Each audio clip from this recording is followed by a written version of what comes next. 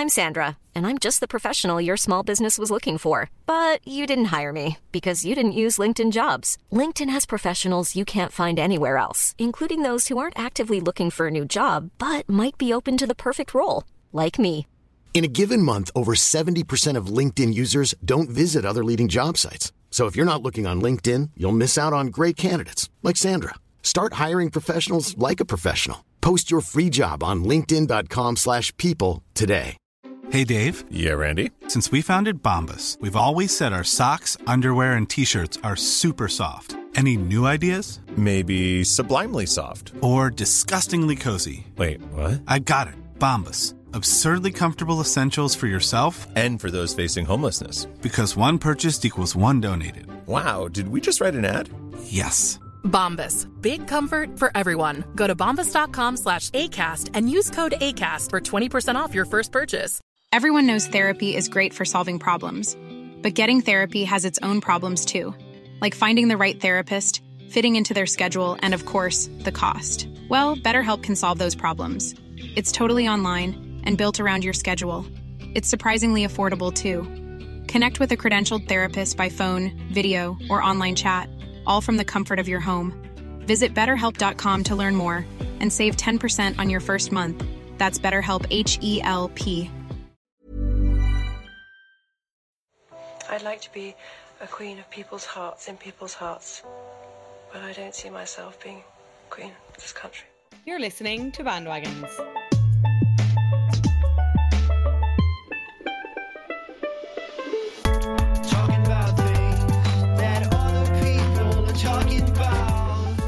Took a lot of my energy there not to laugh. I'm going to level with you.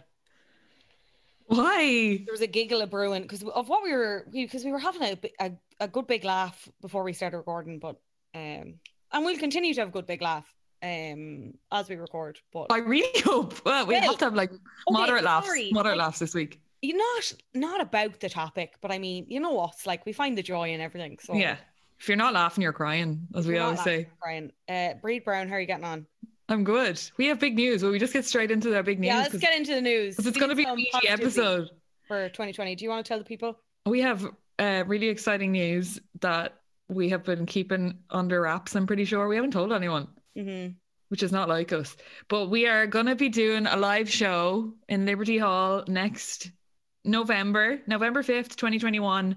God willing, and tickets are on sale this Friday. Our lovely patrons get early access on Wednesday. So if you are a patron, you will have access to that link.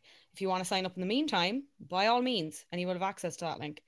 And you will be able to buy tickets ahead of the posse. We are very excited. We played a live show just before everything really went totally mad.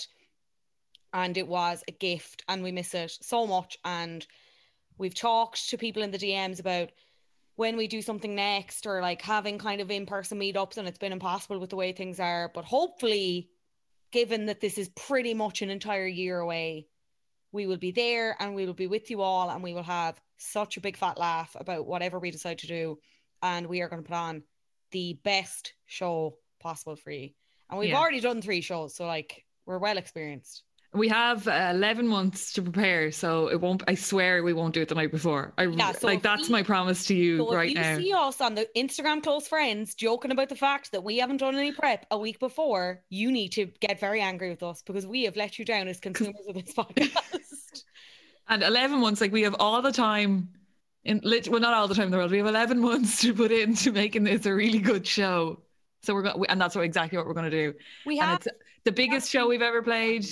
We haven't played anything yet. We've speculated, but we don't want to commit to anything. The show is called Brainworms. Yeah, Bandwagon's Brainworms. Yeah, so you can get those tickets 10 a.m. If you're a patron, 10 a.m. Wednesday through the Patreon. And if you're not a patron, you can get it on tickets.ie 10 a.m. Friday, or you can get them through our website, which I built. Bandwagonspodcast.com. Bandwagonspodcast.com. Divine. Maybe that's why people call it the Bandwagons Podcast, is because we keep putting the word podcast after bandwagons. I am I'm begging people now, including people close to us, stop calling it the Bandwagon Podcast or the Bandwagons Podcast. The Bandwagon Podcast exists, and it's a it's a sports podcast. Yeah. No, it's not us. It's Bandwagons. That's it. One word. Bandwagons, which is a podcast, but we are not Bandwagons podcast or the Bandwagons podcast. The pun doesn't make sense if you say the Bandwagon podcast. We have to put podcast so people know what it is if they're looking us up on social. But as a title, you don't go into Apple Podcasts and go, oh, Bandwagons podcast. You go into Apple Podcasts and you go, Bandwagons. Mm-hmm. Right? Anyway, that's over. Good news, and that's the anger out of the way. Today, the good news followed by the bad news. And now today we are discussing the People's Princess Diana. Yeah. Suggested by you, Breed, because I don't think people have said we should do The Crown, like, obviously because series 4 came out, and I think around the time of series 3 as well, people are like, you should do The Crown, whatever, and neither of us have watched at that point. You have watched since. I've watched it the whole way along. Oh, did you? I hated season 3, so I just think The Crown isn't as much of a bandwagon as the royals themselves even are. People love the royals, but I think we suggested doing an episode on the royals first, but now I think we could break it down and take different sections of the royals. Yeah, we definitely could. So that's why, because Diana is a whole episode in herself. Yeah, I just I'm trying to make my way through Housewives first, right? I've enough telly to be watching. I'll get to The Crown at some stage. The real ones, not the desperate ones. But my point was that no, I don't remember ever getting a suggestion of just doing Diana, and then at the same time it makes such sense because she is such like a cult figure. Yeah, she's an icon in the royals, in pop culture, in fashion, everything. Like her influence is in so many areas of life. Yeah. And it's topical at the minute because people are watching The Crown, and this is the season that Diana comes into it. She hasn't obviously been in it the whole way up till season 4. So that's why she's kind of on the tip of people's brains again. And there's like different documentaries on Netflix about her and the tapes that she did with Martin Bashir and all those little bits about Diana. Yeah. People are mad for it at the minute. Yeah. Emma Corrin plays her in this current series of The Crown, and then Elizabeth Debicki is going to take over. Every time I say that name, I'm not confident that's how. I'm going to Google her because I didn't know Elizabeth Debicki. She was in. Oh, she's beautiful. Oh, what was the movie that came out? The Great Gatsby. Not that one. Tenet. She was in Tenet. How did you forget the name Tenet? It was your favorite movie there a couple of months ago. Okay, it wasn't my favorite movie. It was your favorite topic of conversation for a long time. Because what else is going on? I had to talk about something. I never got to see it. Pandemic. She was in Widows as well, which was actually very good. Widows is better than Tenet, but anyway, she's in that. She was in The Great Gatsby as well, I think. I can't really remember The Great Gatsby. Yeah, it's been a while. Are you sure you're not thinking of Carey Mulligan? No, I'm literally looking at at Google. Oh, you're looking at a Google. She mightn't be in your Great Gatsby, but she was in A Great Gatsby, which all good actors are. What are your earliest memories of Princess Diana? Because we were like, I don't have any. Or very young at the time that she was still a thing. Yeah, I was 3. You were 2. Yeah. I was asking. I literally don't remember her at all. And the most I've ever heard about her was Up to 90 did, like when they were doing 90s topics, did an episode on Princess Diana, and that was the most I'd ever heard about her in one go. But I'd never really I'd never gone through the phase where I'd sit down and just I know people just binge Diana, and they binge all I don't know, photos of her and all those documentaries about her on Netflix. People just really go down holes for her, but I haven't until right now. Now I'm all for it. I do, from a distance, I can see her influence and the good she did, and her fashion and everything was class. But you know the way it's like a specialized subject for some people. Yeah. It's never massively. I'm trying to say this sensitively. It's never massively interested me, to be quite honest. Yeah, I think it's because we were too young, though. Yeah, that's fair. I do remember in 2007 watching the tribute concert for her that marked the 10th anniversary of her death. Oh, is this a song you were singing before we started? I keep singing this song. I have a very specific memory in my head of this playing on the BBC and P. Diddy being a part of the lineup and doing I'll Be Missing You. and like For shouting Diana. guy and being like, "We love you, Diana," and it'd be like every single day. I remember it clear as That day. is watching that on shocking. TV. I don't tell think you I what, watched though, that. it was a pretty lit concert. If I can talk about that briefly before I get into anything else. Did Elton? Is that when Candle in the Wind came out? No, was Candle in that- the Wind he did at the funeral. Oh fuck! Did he? So this was in 2007. So this is 10 years later. Yeah. 46th anniversary of their mother's birth, and occurred a few weeks before the 10th anniversary of her death, actually on the 31st of August. And the proceeds from this event were donated to Diana's charities, organised by William and Harry, her sons, obviously. Broadcast in 140 different countries across the world with an estimated potential audience of 500 million. 20,000 tickets were made available for purchase for the concert, selling out in just 17 minutes. 63,000 people turned out to Wembley Stadium to watch the performances to commemorate Diana. Order of performances, right? So Elton John did Your Song. Duran Duran did Reach Up for the Sunrise, Wild Boys, and Rio. James Morrison. Why did they do Rio? I know, like it kind of gets worse. James Morrison did You Give Me Something and Wonderful World. No, why was James Morrison there? I mean, 2 good songs. They are good songs, but like he's not famous enough to warrant being at Diana's tribute Right concert. to make James Morrison a thing then, though. Yeah.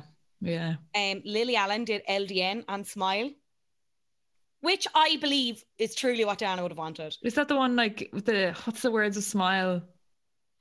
For the nanny getting robbed and stuff. Cry. Yeah, it doesn't matter. Fergie, of course, did Glamorous. You could not pay me money to go back to 2007. Like, honestly. Big Girls Don't Cry. Sorry, the next one is going. Big Girls Don't Cry. The next 2 are going to kill you, right? Oh. The Feeling, Fill My Little World, and Love It When You Fill My Little World right up, right up. Pharrell did Drop It Like It's Hot. No, he didn't. And She Wants to Move. 2 great songs. I'm not sure. I don't think Diana would have been an R&B fan, so I don't know why they're pushing all these on her. I mean, okay, yeah. I don't know. I can't speak for her. Now, I would absolutely say she would have been a fan of Miss Nelly Furtado, who did Say It Right, I'm Like a Bird, a Man Eater. Iconic. Man Eater. That is massively. Did Swan Lake. Yeah, because she was a ballerina, which we'll get into. Well, she wasn't, but she was a fan of ballet. Status Quo, Joss Stone, nobody cares about them. Roger Hodgson. Actually, sorry, this is iconic. Orson did No Tomorrow. What's that? That's a fucking tune. Tom Jones did a few songs. Who cares? Will Young. Yeah, okay. Did Will Young do what's the one? What's the one he won with? Evergreen. I'm gonna take this night. Yeah. Take it Evergreen. He did Switch It On. I don't know what that song sounds like. Oh, not as good, I'd say. Sorry, Natasha Bedingfield did Unwritten. Anastasia did Superstar. None of the rest of them are funny, I'm going to be honest. Rod Stewart. Oh, Kanye West was there. Not one of them is appropriate, though, I don't think. They lost it at Elton John, like. Jason Donovan and Donny Osmond did Any Dream Will Do. Kanye West did Gold Digger, Touch the Sky, Stronger, Diamonds from Sierra Leone, Jesus Walks. No, Jesus Walks. Then P. Diddy did I'll Be Missing You. Take That did a few songs. Ricky Gervais performed something for some reason, and then Elton John closed it and did. That's an offensive lineup. It's just offensive after offensive. I was going to say, don't do that at my funeral. Though. Imagine being at that concert. Like, yeah, in fairness, they're probably just playing to the crowd, like, but they shouldn't have done it in memory of Diana. Like, that's really, really inappropriate. I'm really offended by that. I didn't know her much, but like, kind of annoyed about it. I genuinely am. Rod Stewart, fine. Elton John, fine. Like, it's that kind of genre you want. They really lost me at Duran Duran. Rio, like, that's EP headliner 2 years ago. Her name was Rio. And she dances on the sand. They don't sing it like that. Anyway, let's talk about Diana's early life. Let's get into it. Let's talk about do this lady justice. Oh my God, where's the first page of my notes? I'm gonna kick off. Sorry. Okay. You got him? I got him. So just to say, the Crown covers Diana and Charles's relationship. So I'm going to talk about Diana up until she left Charles. or they divorced.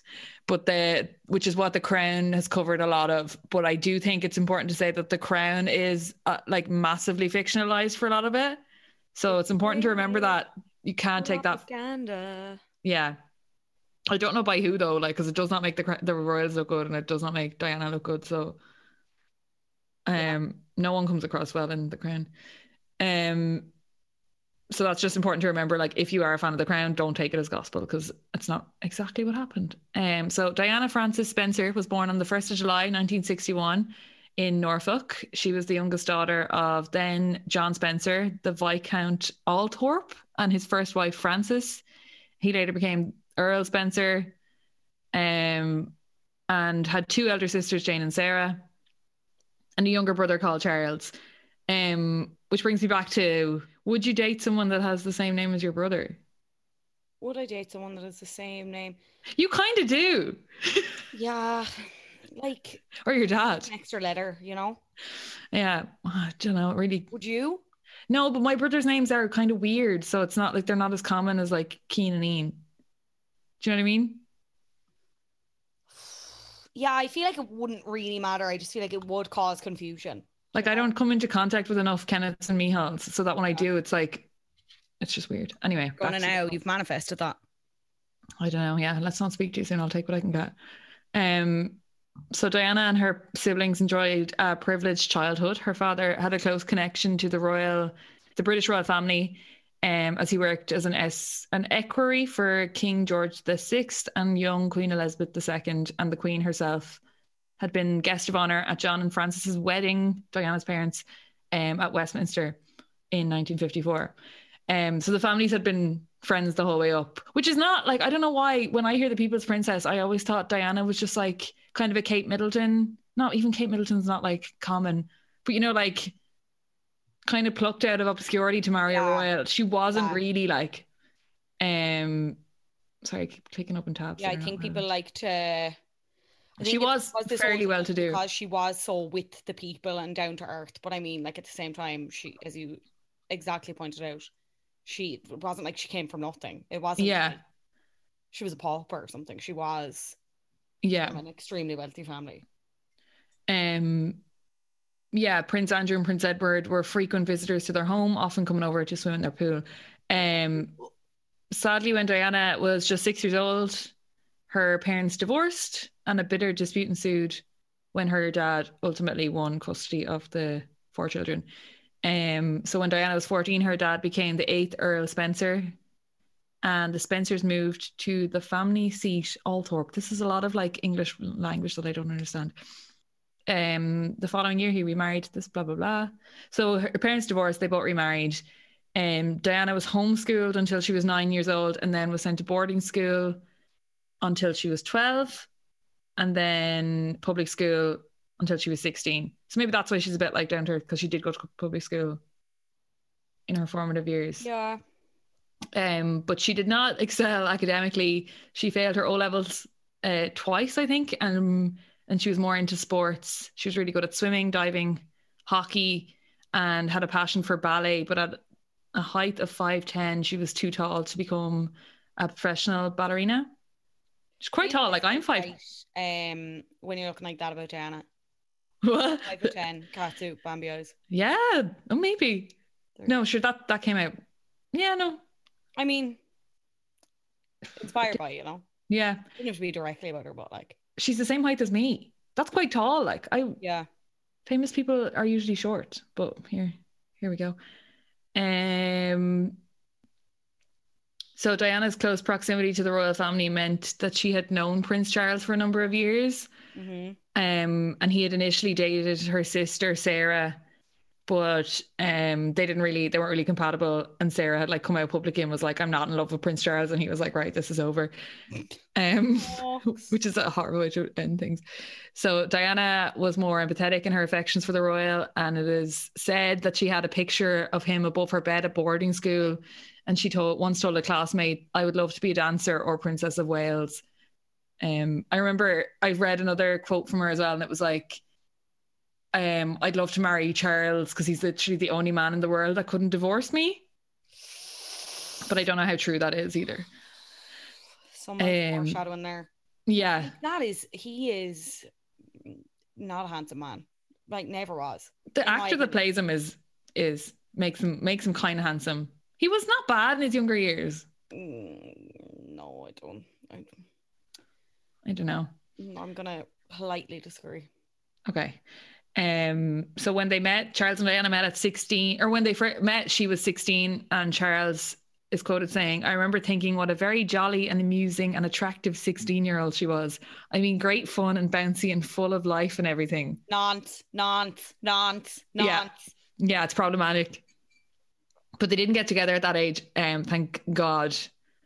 Now this is where my things get messed up. Oh yeah, so Lady Diana first met Charles, Prince of Wales, the Queen's eldest son and heir apparent, when she was 16 in November 1977. He was then dating her older sister, Lady Sarah. They were guests at a country weekend during the summer of 1980 when she watched him play polo and he took a serious interest in Diana as a potential bride. The relationship progressed when he invited her aboard the Royal Yacht Britannia for a sailing weekend to Cowes. I don't know. Here we go. This was followed by an invitation to Balmoral to meet his family one weekend in November 1980. Lady Diana was well received at the time by the Queen, the Queen Mother and the Duke of Edinburgh. Prince Charles went on to court her in London and then proposed on the 6th of February in 1981. But they kept their engagement a secret for 2.5 weeks. They'd only met, I have this somewhere. Sorry, Duke of Edinburgh is Philip, yeah? Yeah. That man is... Sorry, yeah. So he took an interest in her when she was 19 and he was 31. And they spent time together on that country weekend, and she watched him play polo, and then they went sailing, and then they went to Balmoral. So they'd only kind of met up. They went on a couple more dates in London, but just 6 months later, he proposed. So they'd only met like 13 times in total before they announced their engagement. So the majority of like their courting happened over the phone, which I don't like. So they were just blue messaging each other on Snapchat, like.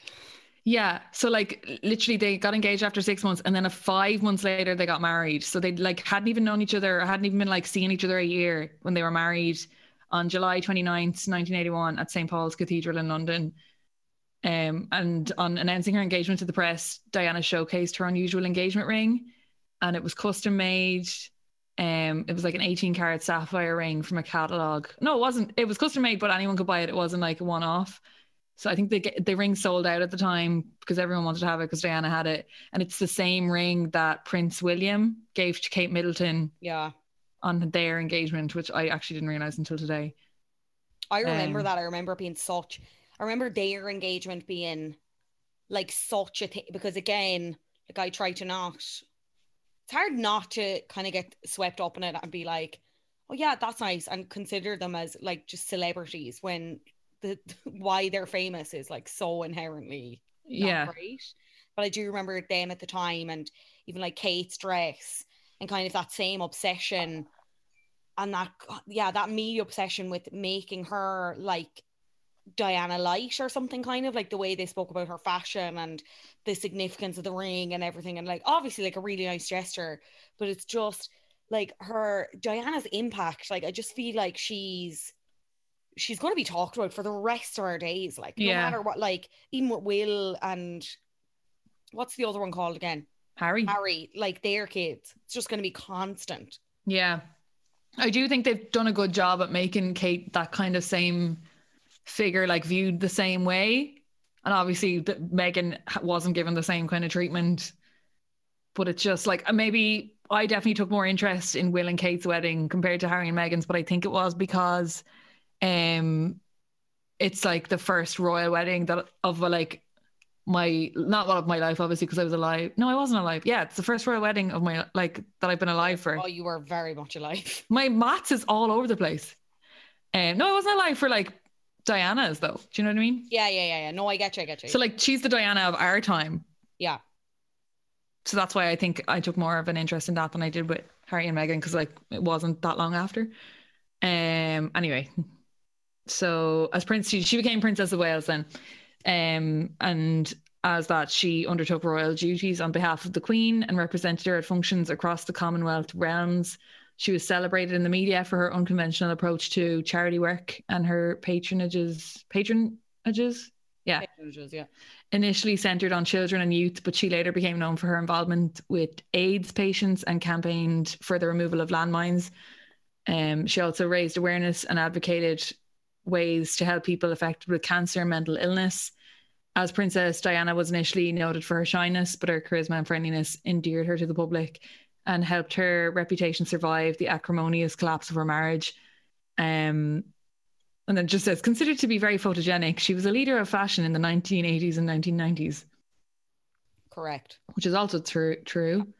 We would not have bike shorts if it wasn't for Diana. So the next time... Do you think? I was thinking that, like, her whole vibe is totally in right now. Like, the next time you wear a pair of bike shorts, just remember you would throw some out for Diana. You need to say a quick prayer to Lady Di, because it wouldn't happen otherwise without her. Yeah. Like Hailey Baldwin, her style is Hailey Bieber, whatever, who cares? Nee Baldwin. She is very all about that kind of style with like the sweaters and the trenches and the shorts.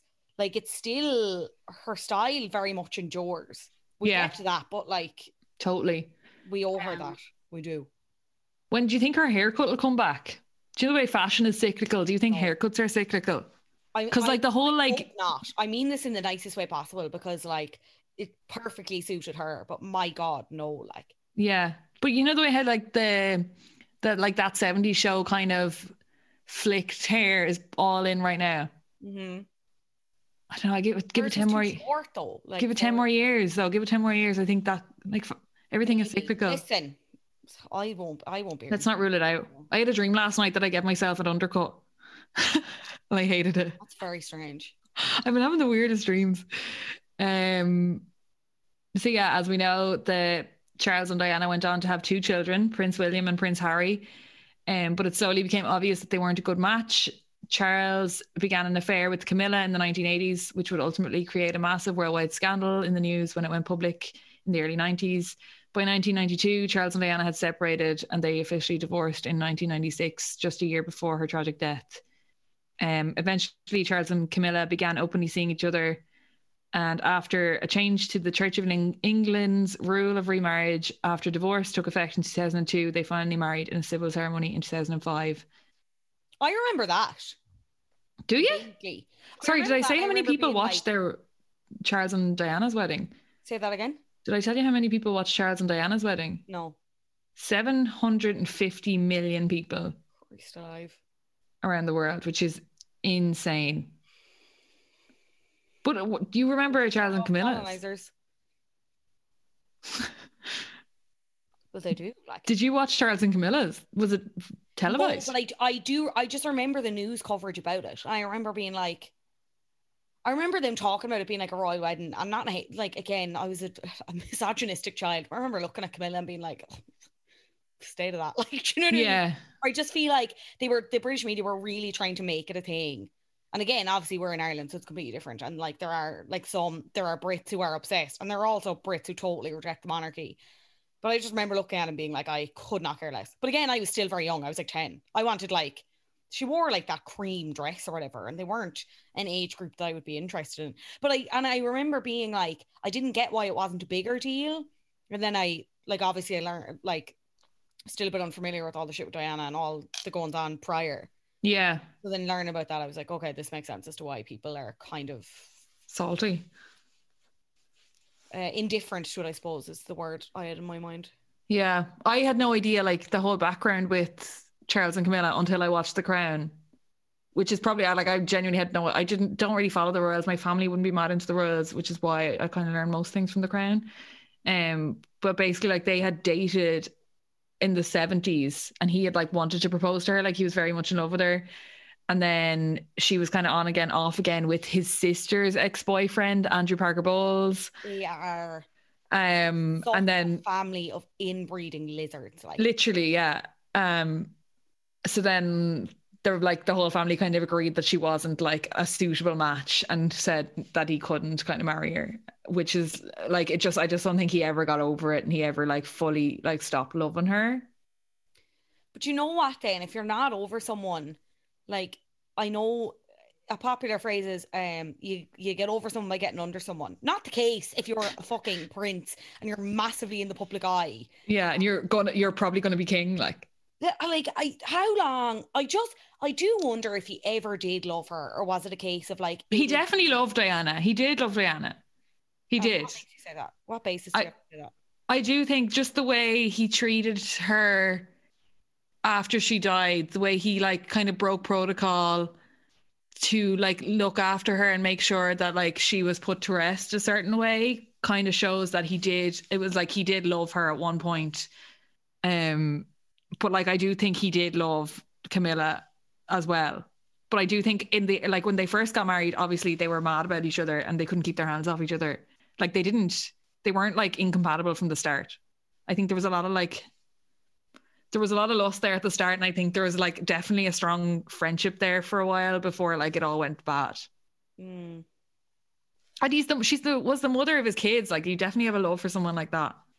Yeah, maybe. Even if you don't like them, you do love them. Did you see him and Camilla have had to turn off replies on whatever it is, their Instagram or their Twitter, because they all have like kind of individual social accounts now, the royal families seem accessible after people watch The Crown, like they from down the road tweeting being like, you're a dickhead, lol. Loved what you wore. Like people genuinely take The Crown for gospel though, and you can't be at that.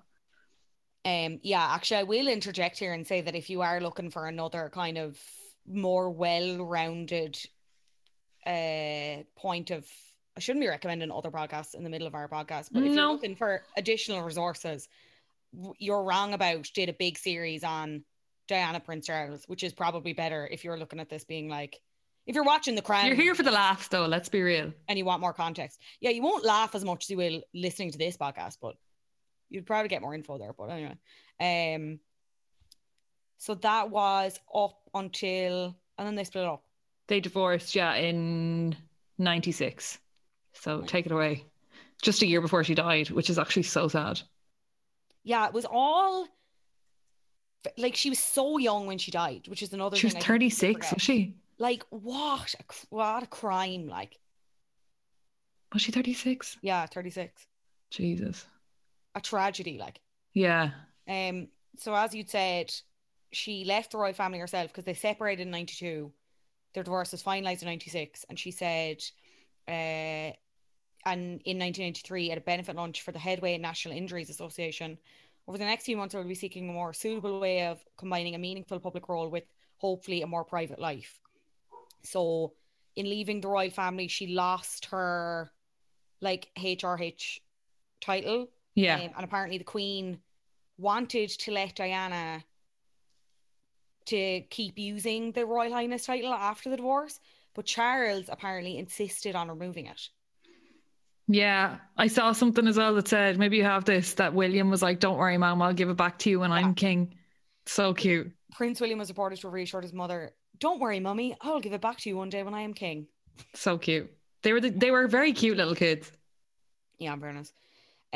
All of Diana's bills were paid by the office of the Prince of Wales following the separation. And when it was finalised, her legal team ensured she received £17 million. I think in today's money, it will work out like £21 million in the divorce settlement, as well as her right to reside at Kensington Palace, which remained her home until her death in August 1997. The staff at Highgrove, where Diana had previously lived, were divided between Charles and Diana. And in some cases, like Diana's housekeeper, Wendy Berry, she was let go. And then when their divorce was finalised, Diana's team consisted of a cleaner, cook, dresser, and her butler, Paul Burrell. She let go of her royal security. She used police protection only when attending public events. Post-separation, the people that kind of visit her most often were Sir Elton John, because we probably would have known and guessed already. Yeah. Fashion designer Gianni Versace. Oh. Chairman of the Washington Post, Catherine Graham, and Hillary Clinton. Oh. What an eclectic group of people to have at a dinner party. Yeah. During her separation, Diana continued her public role with the royal family, attending official events and travelling for visits largely on her own, with the occasional appearance alongside Charles for family occasion and national events. She was permitted to keep all of the jewellery she amassed during the marriage, with the exception of the Cambridge Lovers Knot tiara, which Elizabeth gave to her as a wedding present after only wearing it once. It's now in the Queen's possession and was lent to the Duchess of Cambridge in both 2015 and 2016. Duchess of Cambridge is Kate, yes. Oh, yes. Yeah. I think so. Where would you want to be the Duchess of? Huh? Where would you want to be the Duchess of if you could pick your title? Coskinny. Duchess of Coskinny. Where's Coskinny? It's like the beach in Cove. It's like a beach area. You could have picked somewhere bigger. Like you could have been the Duchess of Cork, but you went really specific on that one. But that's because like they all go specific. You know what I mean? They're all Princess of Wales. Boroughs. Well, yeah. Duke of York. Yeah. Okay. Where would you be?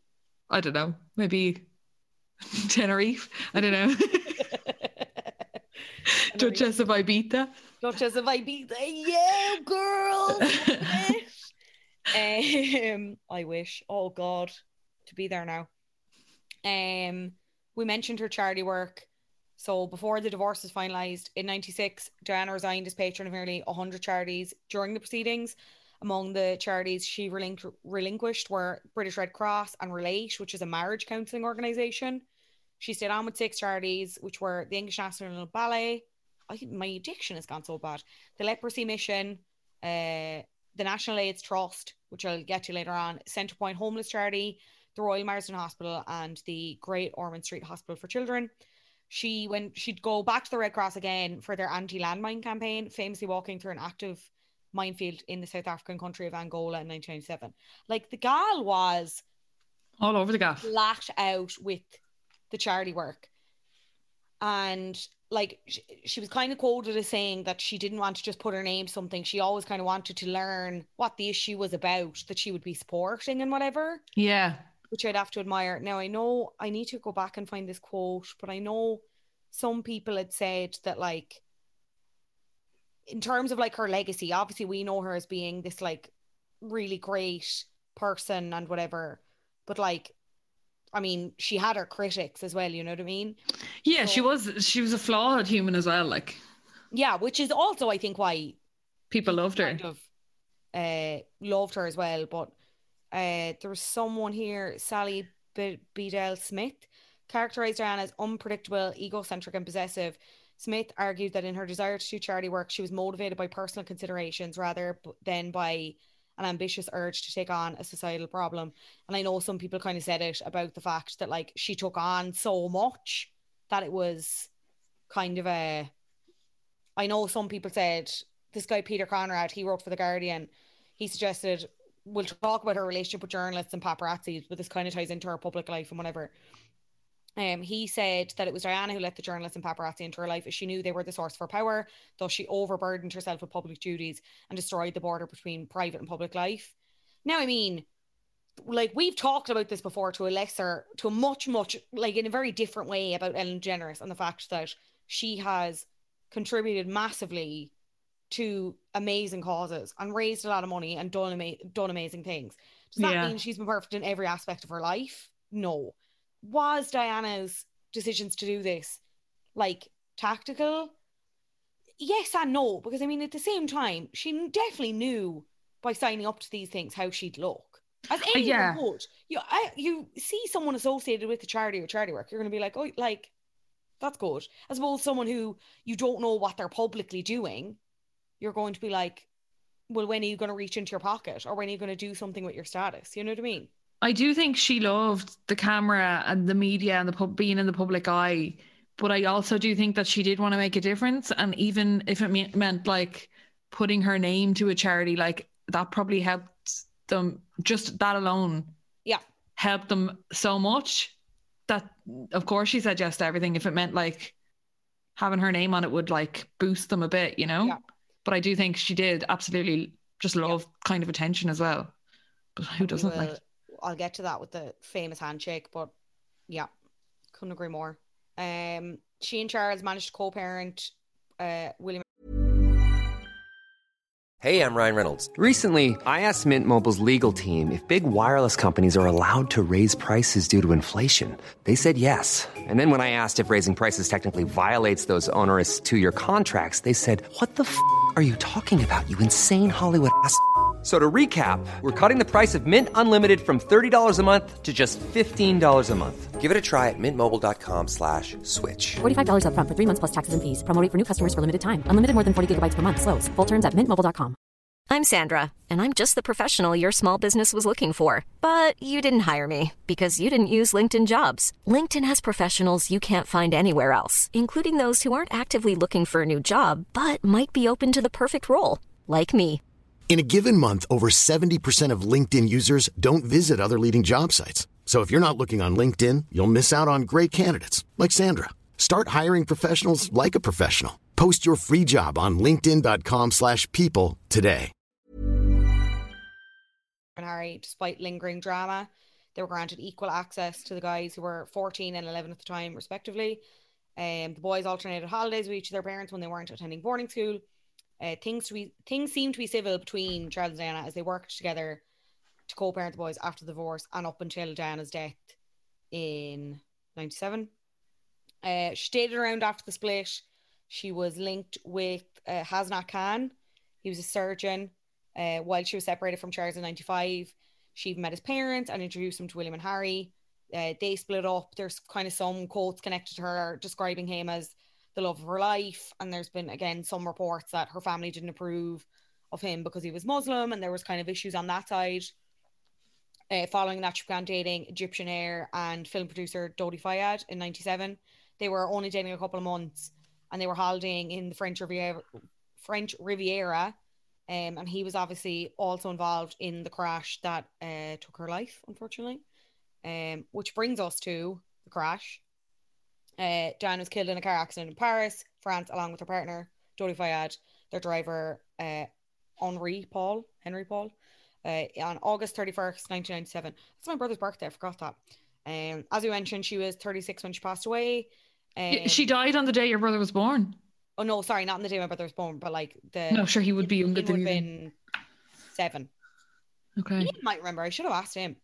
I asked my mum, did she remember where she was? And she was like, yeah, it was a Sunday morning and I was lying in bed and I had a baby. She was like, it was Michal, obviously, because Michal was only born, or he was only 1. And she was just like, yeah, it was very sad. So the train of events was they arrived in Paris on the Saturday. Well, they'd done like 10 days in the French Riviera, arrived to Paris the Saturday, August 30th. They dined at a private salon at the Ritz Hotel in Paris. Dodi's father, Mohammed Al Fayed, owned the hotel at the time. He also owns Harrods department store. Just fun trivia there for you. Oh. A few minutes past midnight on Sunday, Diana and Dodi left the hotel and got into the Mercedes-Benz that was waiting for them, likely to travel to Fayed's private Parisian estate. Oh, the speed limit was 30. The driver, who we mentioned, Henry Paul, reportedly approached the entrance of a road tunnel at Paris's Pont de Lama, driving at approximately 70 miles per hour. According to reports, Paul lost control of the car and collided into a pillar in the middle of the highway. Paul and Fayed were pronounced dead at the scene.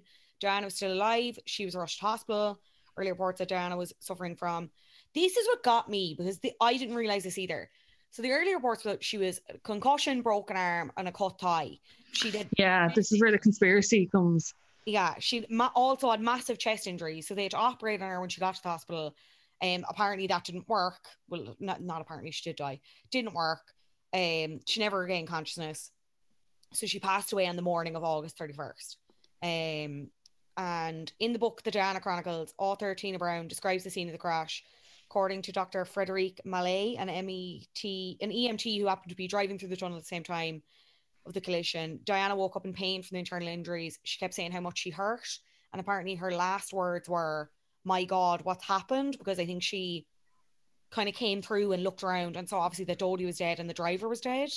And I think then she lost consciousness. Oh my God. Her cause of death is apparently seemingly unbelievably rare. So in 2019, Dr. Richard Shepard, he's Britain's top forensic pathologist, concluded that Diana died of a tiny badly placed tear in the vein of her lung. He said, her specific injury is so rare that in my entire career, I don't believe I've seen another. He wrote this in his book, Unnatural Causes. Shepherd believes Diana's death could have been prevented by one small change, a seatbelt, because that was the thing. She wasn't wearing a seatbelt. She wasn't wearing a seatbelt. But as you mentioned there are loads of conspiracies around her death. Like, loads. If you there are like podcasts that are hours long that go into every little detail. If you want to go into that, I don't think I'm qualified to go into it. I'll give you a surface level. Again, as Brie said, there are way more in-depth resources out there, but a lot of the questions that came up were, why was someone like Henry Paul, a licensed driver, how would he have lost control of the car so drastically? I think when they told the Queen, this is what, I watched the 7 Days That Shook the World on Netflix, and it's all about the, from her death up to her funeral, and how it impacted England and Great Britain. But apparently when they went in and woke the Queen and told her what had happened, she immediately said, someone's greased the brakes. But again, I don't know how accurate that is. I don't know. But this is the thing. So before I get to that, there was a whole thing of the driver's blood exceeding the legal blood alcohol limit. And according to eyewitnesses, there was another element to the crash, and something that comes up again. I previously mentioned this. Diana was hounded everywhere by paparazzi. Yeah. And obviously this time is no exception. People are trying to get photos of her and Dodie. So there was paparazzi in cars and on motorcycles following them, probably at speed. Mohammed Al-Fayed believed that Diana was pregnant with Dodie's child. This was later disproven by forensics. Another theory posits that Diana feared such an attack. She'd written this note after the divorce in 96, because she was very low and very paranoid following the divorce and whatever. And she said, I'm sitting here at my desk today in October, longing for someone to hug me and encourage me to keep strong and hold my head high. This particular phase of my life is the most dangerous. X is planning an accident in my car, brake failure and serious head injury in order to make the path clear for Charles to marry. I don't know. That's, yeah, I don't like that. In 2004, the Met Police launched an investigation into the rumours that proliferated around the accident. The findings of Operation Paget, as the investigations were called, were released in 2006. In short, the police found nothing to substantiate Mohammed Al-Fayed's claims of conspiracy, and neither did anyone else. But I mean, to this day, it's still it's kind of, again, and I use the word meme very loosely, but this whole thing of the Queen did it. The Queen did it. The Queen did it. And you mentioned there about what she said when she woke up. She obviously came under close scrutiny after her death. This was kind of looked at if you watched The Queen, which is from the creator of The Crown, Peter Morgan. It's about the 5 days between Diana's death and the Queen's public speech. After the accident, Queen Elizabeth chose to stay with Harry and William in Balmoral, because that's where they were at the time. None of them were in the palace when it happened. Yeah. She was planning to return just before the funeral, but by not immediately addressing the nation that was immediately in mourning, pretty much, they were criticised for kind of being aloof.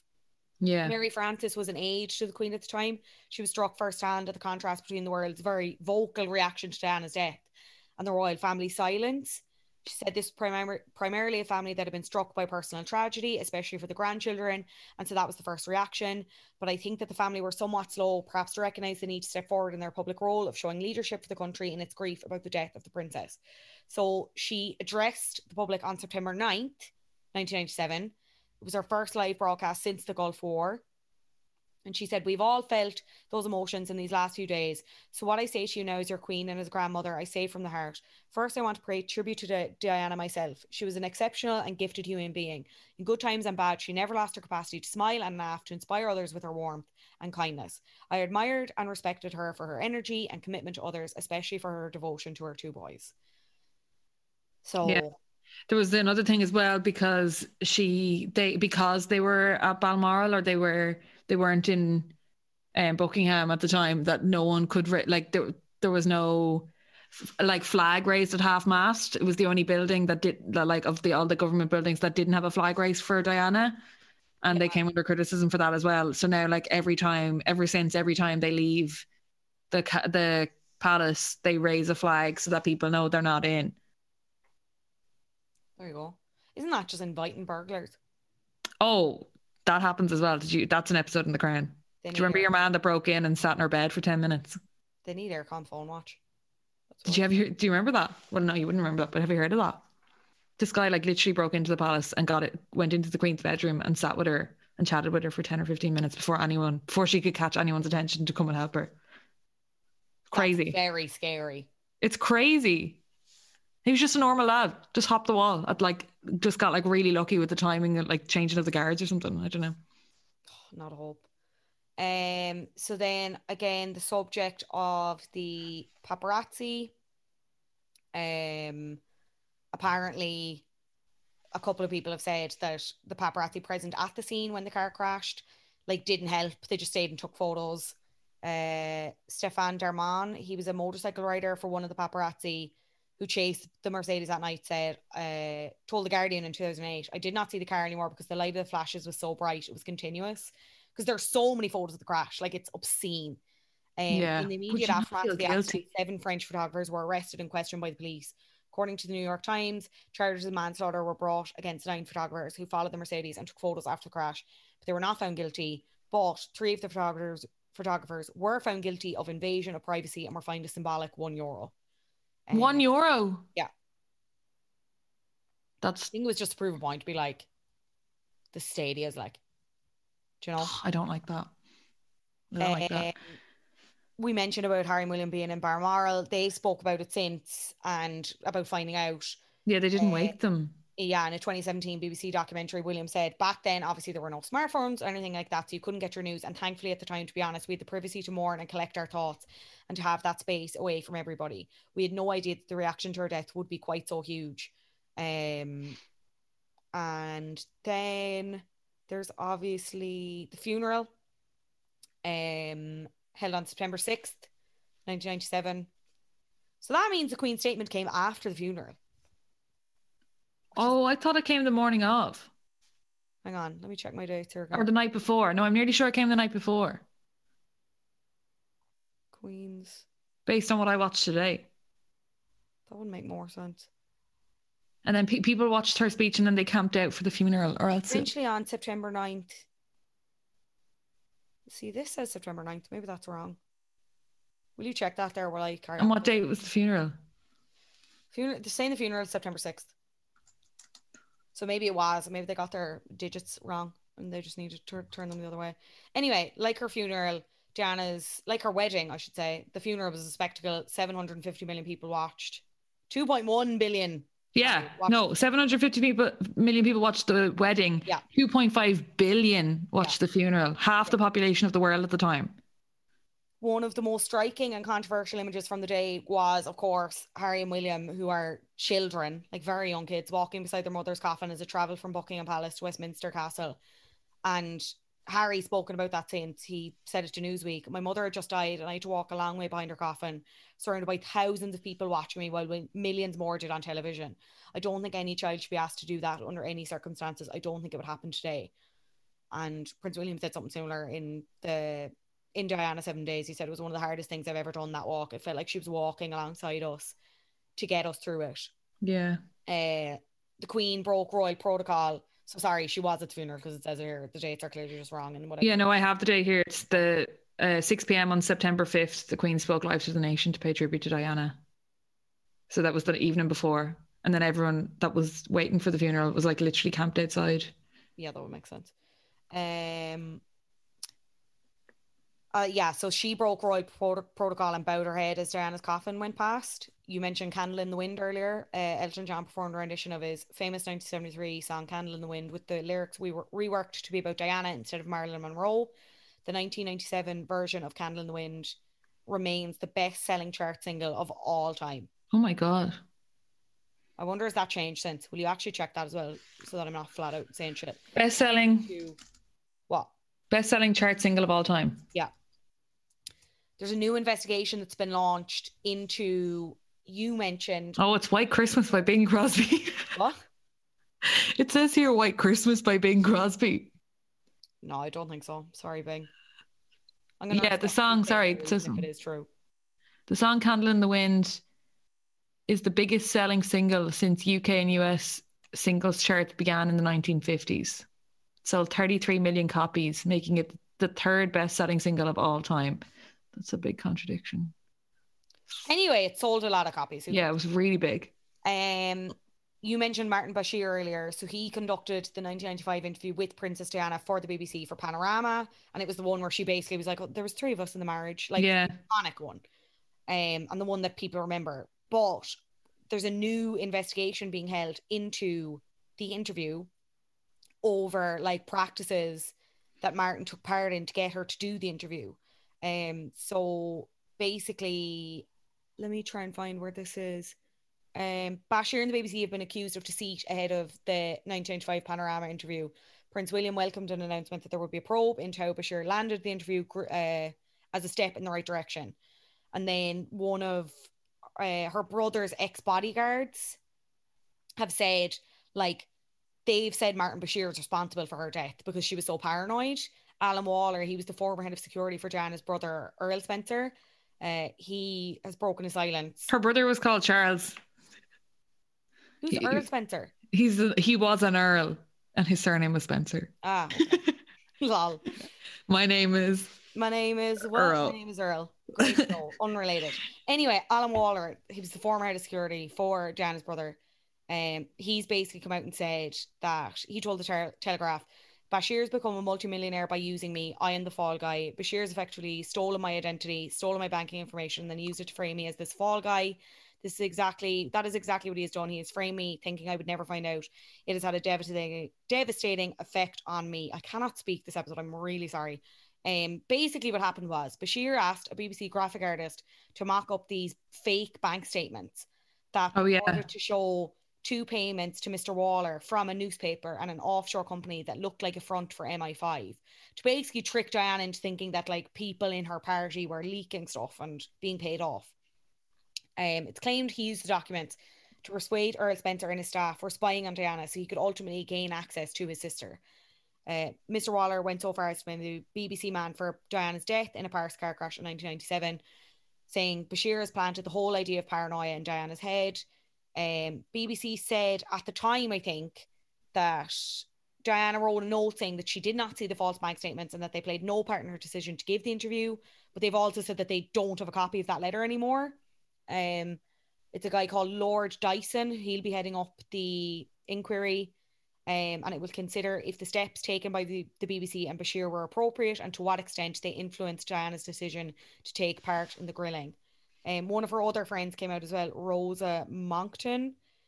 She chose Diana as godmother for her daughter. She told the Daily Mail recently that she noticed a big change in Diana's behaviour after she began meeting with Bashir. She said Diana changed from being very concerned with day-to-day matters, just like any normal friend, to suddenly becoming obsessed with plots against her.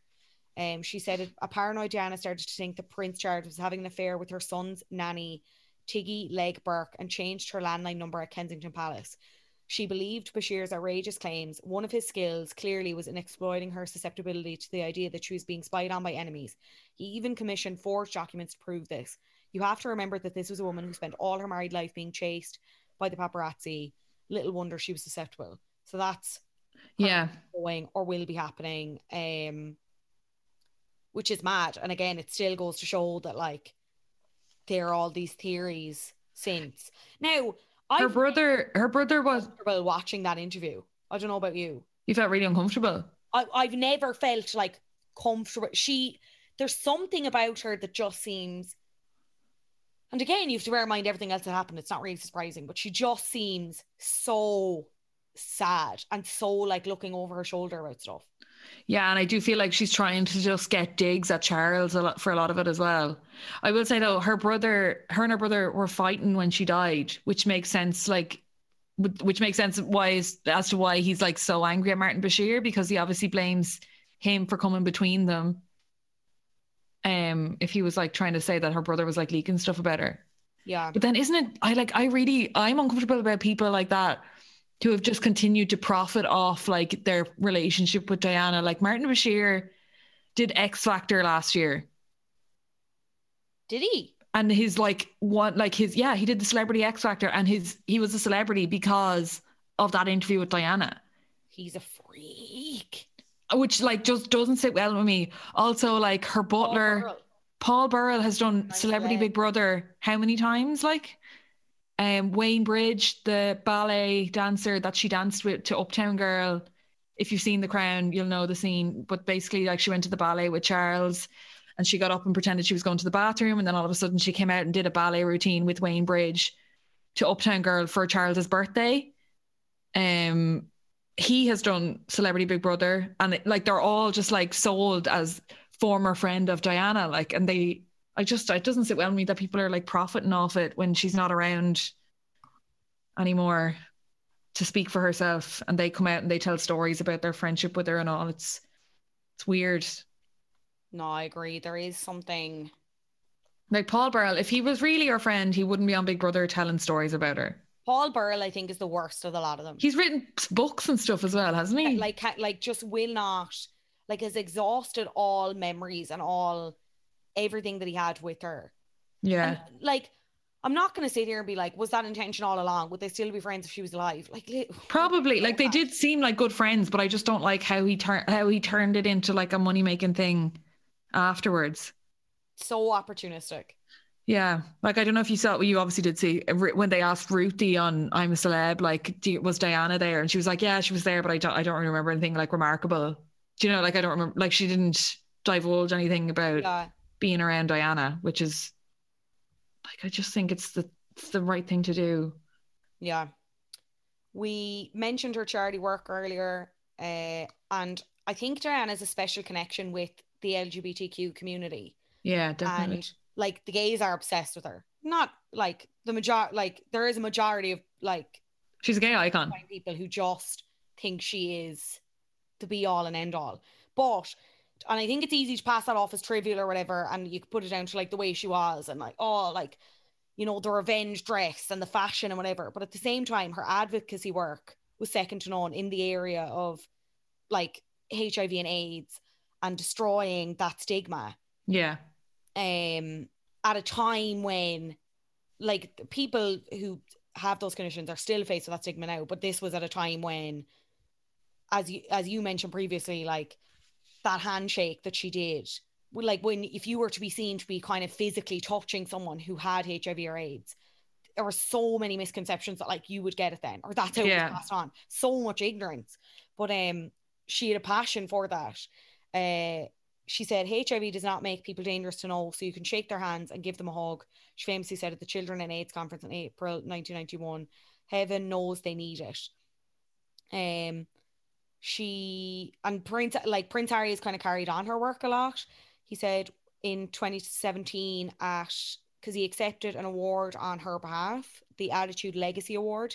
He said when that April she shook the hand of a 32-year-old man with HIV in front of the cameras, she knew exactly what she was doing. She was using her position as Princess of Wales, the most famous woman in the world, to challenge everyone to educate themselves, to find their compassion, and to reach out to those who need help instead of pushing them away. She opened... Sorry, can I correct myself really quickly? Yeah. I just realised I made a big mistake.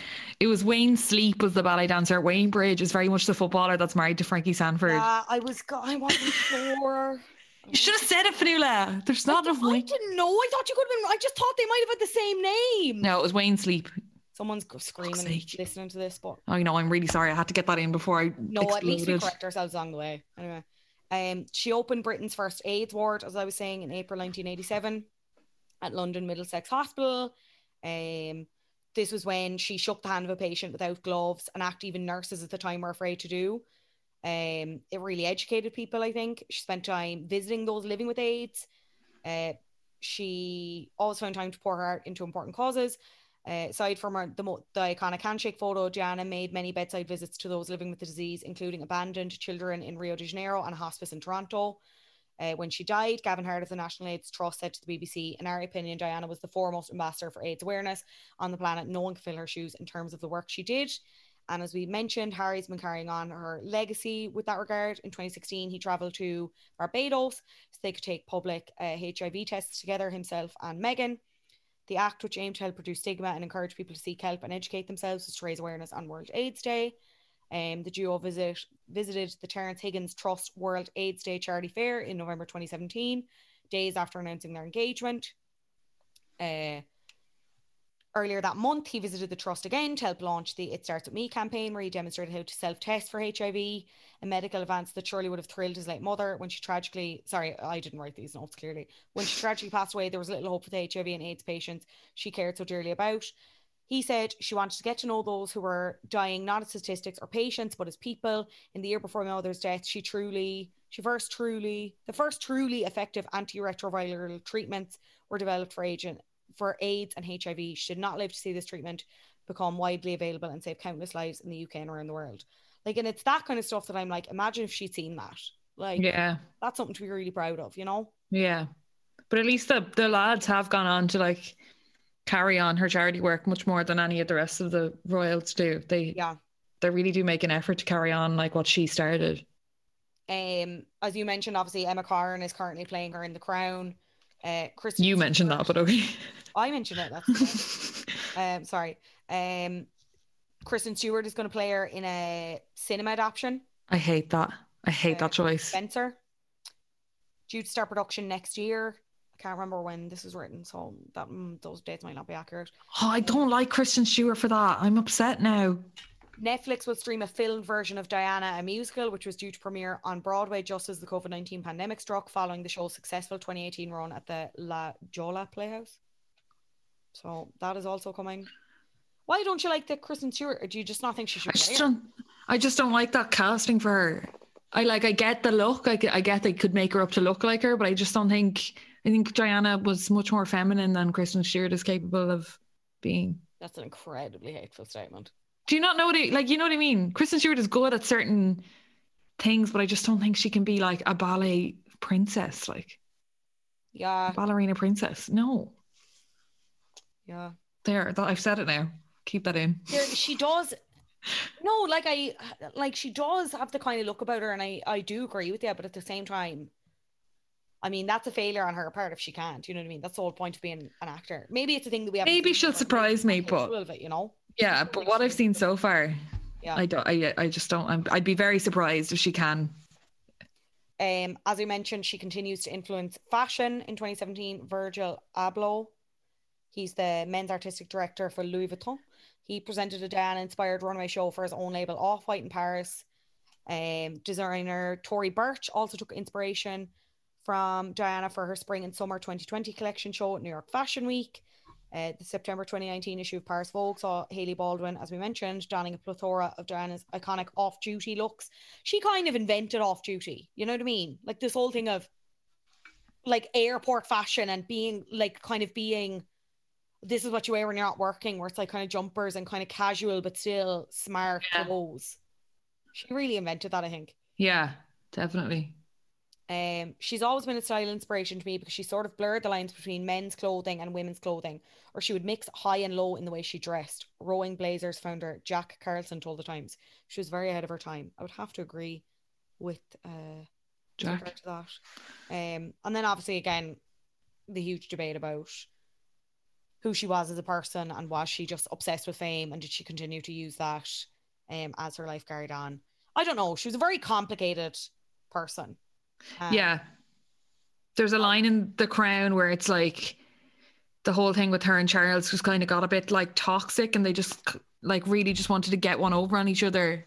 And the thing was that like she was so much younger than him, and I think she was immature for her age at the time, and he was so much older than her and so much older than even his years at the time that made them really incompatible. Yeah, they were just too different.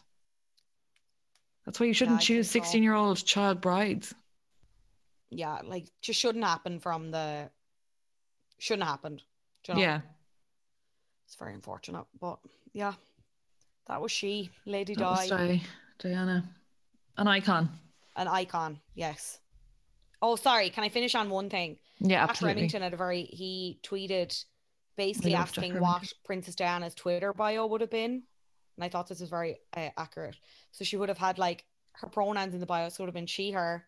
Yeah, definitely. Former HRH, People's Princess, 3 is a crowd, X.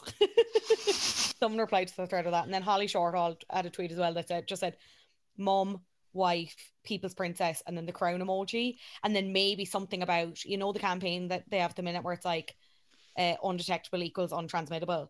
Yeah. With regards to like HIV and AIDS. So like U equals U, I was like 100%. And can I just throw this in myself? If she was still alive, now I don't know whether she would have done it, but she would have been asked to be a judge on RuPaul's Drag Race. I'm going to say that. She would have. No, she would have done it as well. I think she would have done it if she would have been like hosting. She would have been hosting like an after show for it.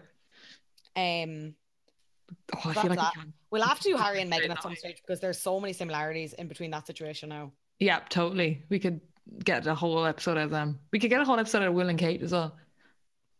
Yes. Yes, we could. Do you want mini bandwagons? Absolutely. Oh, you still want those? Talk mini to me. I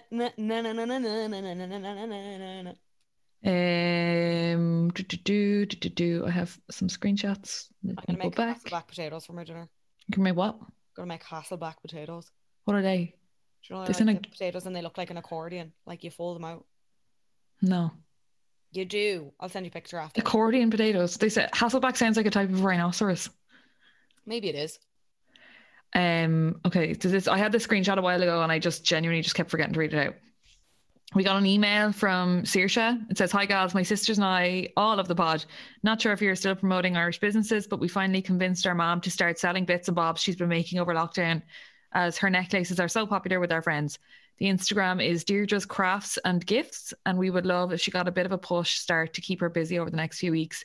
Thanks so much for keeping us all laughing." So it's Deirdre's Crafts and Gifts. It's all handmade jewellery in West Kerry, and she also does custom designs. And she has an Etsy, which is Deirdre's Crafts shop.etsy.com. That'd be lovely. So check that out. Give your money to Deirdre. What was next? I had this one screenshot. Do you know how everyone's into like dry rubs these days? Mm-hmm. But they're like extortionate. Are they? Yeah, they're very expensive. They're pretty. Anyway, if you're not willing to spend all the money on a dry rub, there's an Irish equivalent called Quish Farga, and they make like towel robes very similar, but they're Irish made and they're so much cheaper. So it's Quish Farga towel robes. It's Quish_Farga_ on Instagram. So give that. I'm going to check them out because I had actually asked Santa for a dry robe, but no, wouldn't mind. You don't want to confuse Santa either. I have loads here.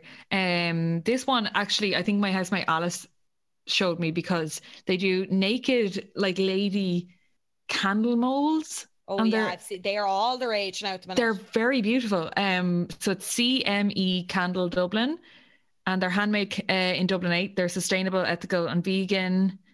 They're just really, really cute candles. They're all like made to order, so they're doing it right. Ethically sourced, sustainable materials. Small business, Irish. 5% of all sales are donated to Massey, which is the movement of asylum seekers in Ireland. And the candles are actually just very gorgeous. Look at them. Oh, it's not going to. They are nice. I can see them now. Yeah. Aren't they gorge? Yeah. So give them a look. I can't buy any more candles because I have too many, but when I can, I'll buy some. And I'm asking other people to buy them so I can live vicariously through you. Yeah, do it. This one's from Alice. Hi gals. First of all, can I thank you both? I only discovered the pod over the last few months, and honestly, it's been one of my top laugh and smile sources throughout the pandemic. So big thanks. That is so nice. Also, I might be a bit slow or late here, but if you're still on the small business shout outs buzz, me and my sister started up a little food business in August called Shielta Kitchen. Shulta Kitchen. We make halva, a Middle Eastern fudge-like sweet made from tahini. You would love that. I'm all over this already.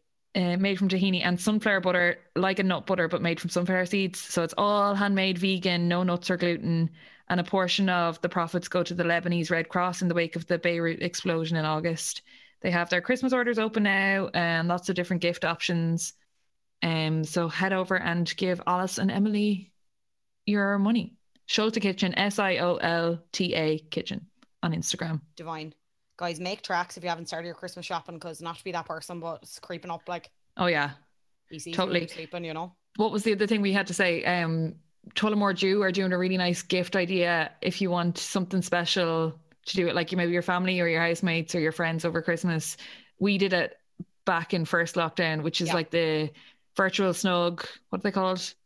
virtual snug sessions, Christmas edition, where it's basically like a cocktail class over Zoom, and you have like nice music, with Dan Elliott. Kev is the ambassador that shows you how to make the cocktails. He's very gas, and it's really nice. You'll have so much fun. Again, if you're kind of, because I know this is so tough for people and not being together, or maybe you just really don't want to risk it or whatever. This is such a nice alternative, and I cannot stress enough the crack we had when we did it. And like, we've been flat out making the cocktail since, and we'll continue to. So you get a cocktail making kit delivered to your door, which has all the ingredients and equipment that you need to make your drinks, and then you get all your friends or whatever around, or you can dial all like if it's with your workmates, you can all dial into the same Zoom, and Kevin shows you how to make the drinks. He does like spoken word, and then they do like a big like sing along songs, and you drink lovely cocktails. It's really, really good.